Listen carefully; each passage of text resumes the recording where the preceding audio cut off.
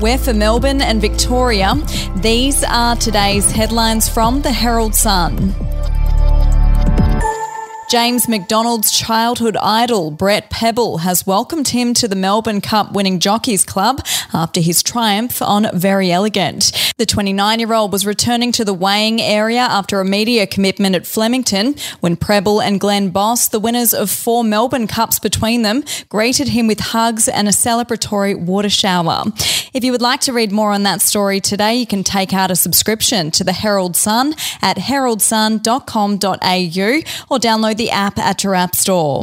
Melbourne Cup favourite Incentivise will be examined by a vet in the coming days after the Peter Moody camp reported the stayer had swelling in a foreleg after the race. Yesterday, Incentivise came second to Very Elegant in the race that stops the nation, while University of Melbourne vets are treating the Simon Wild-trained Tralee Rose for a wound suffered earlier in the race. We'll be back after this.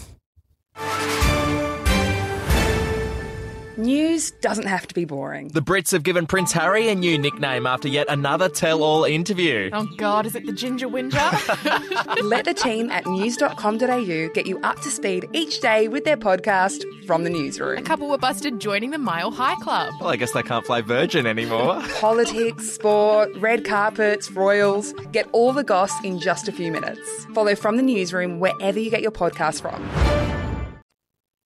Victorian primary schools have urged parents not to let their kids watch Netflix violent Squid Game series after students mimicked the games in the playground.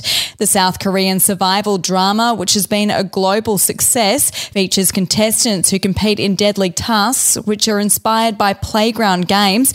Marymead Catholic College in South Morang have issued a warning in the school's recent newsletter, while Mount Evelyn Christian School also posted a warning on its Facebook page last week.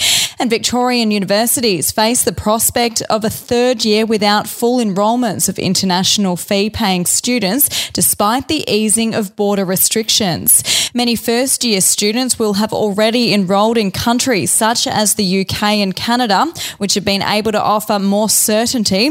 Victoria has approval for a pilot program for international students, but it's feared that few students will be able to start on campus by March.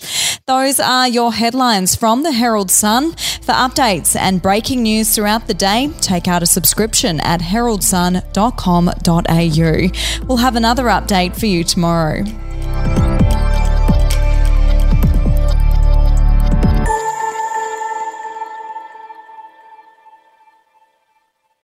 I'm Andrew Rule, the host of the podcast A Life and Crimes. Here are some of the things that we've been talking about the last few weeks.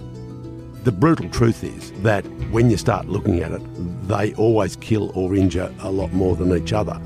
The professional hitman used to be a professional hitman. Evil strikes in all forms, but particularly as stupidity. Life and Crimes is available wherever you get your podcasts.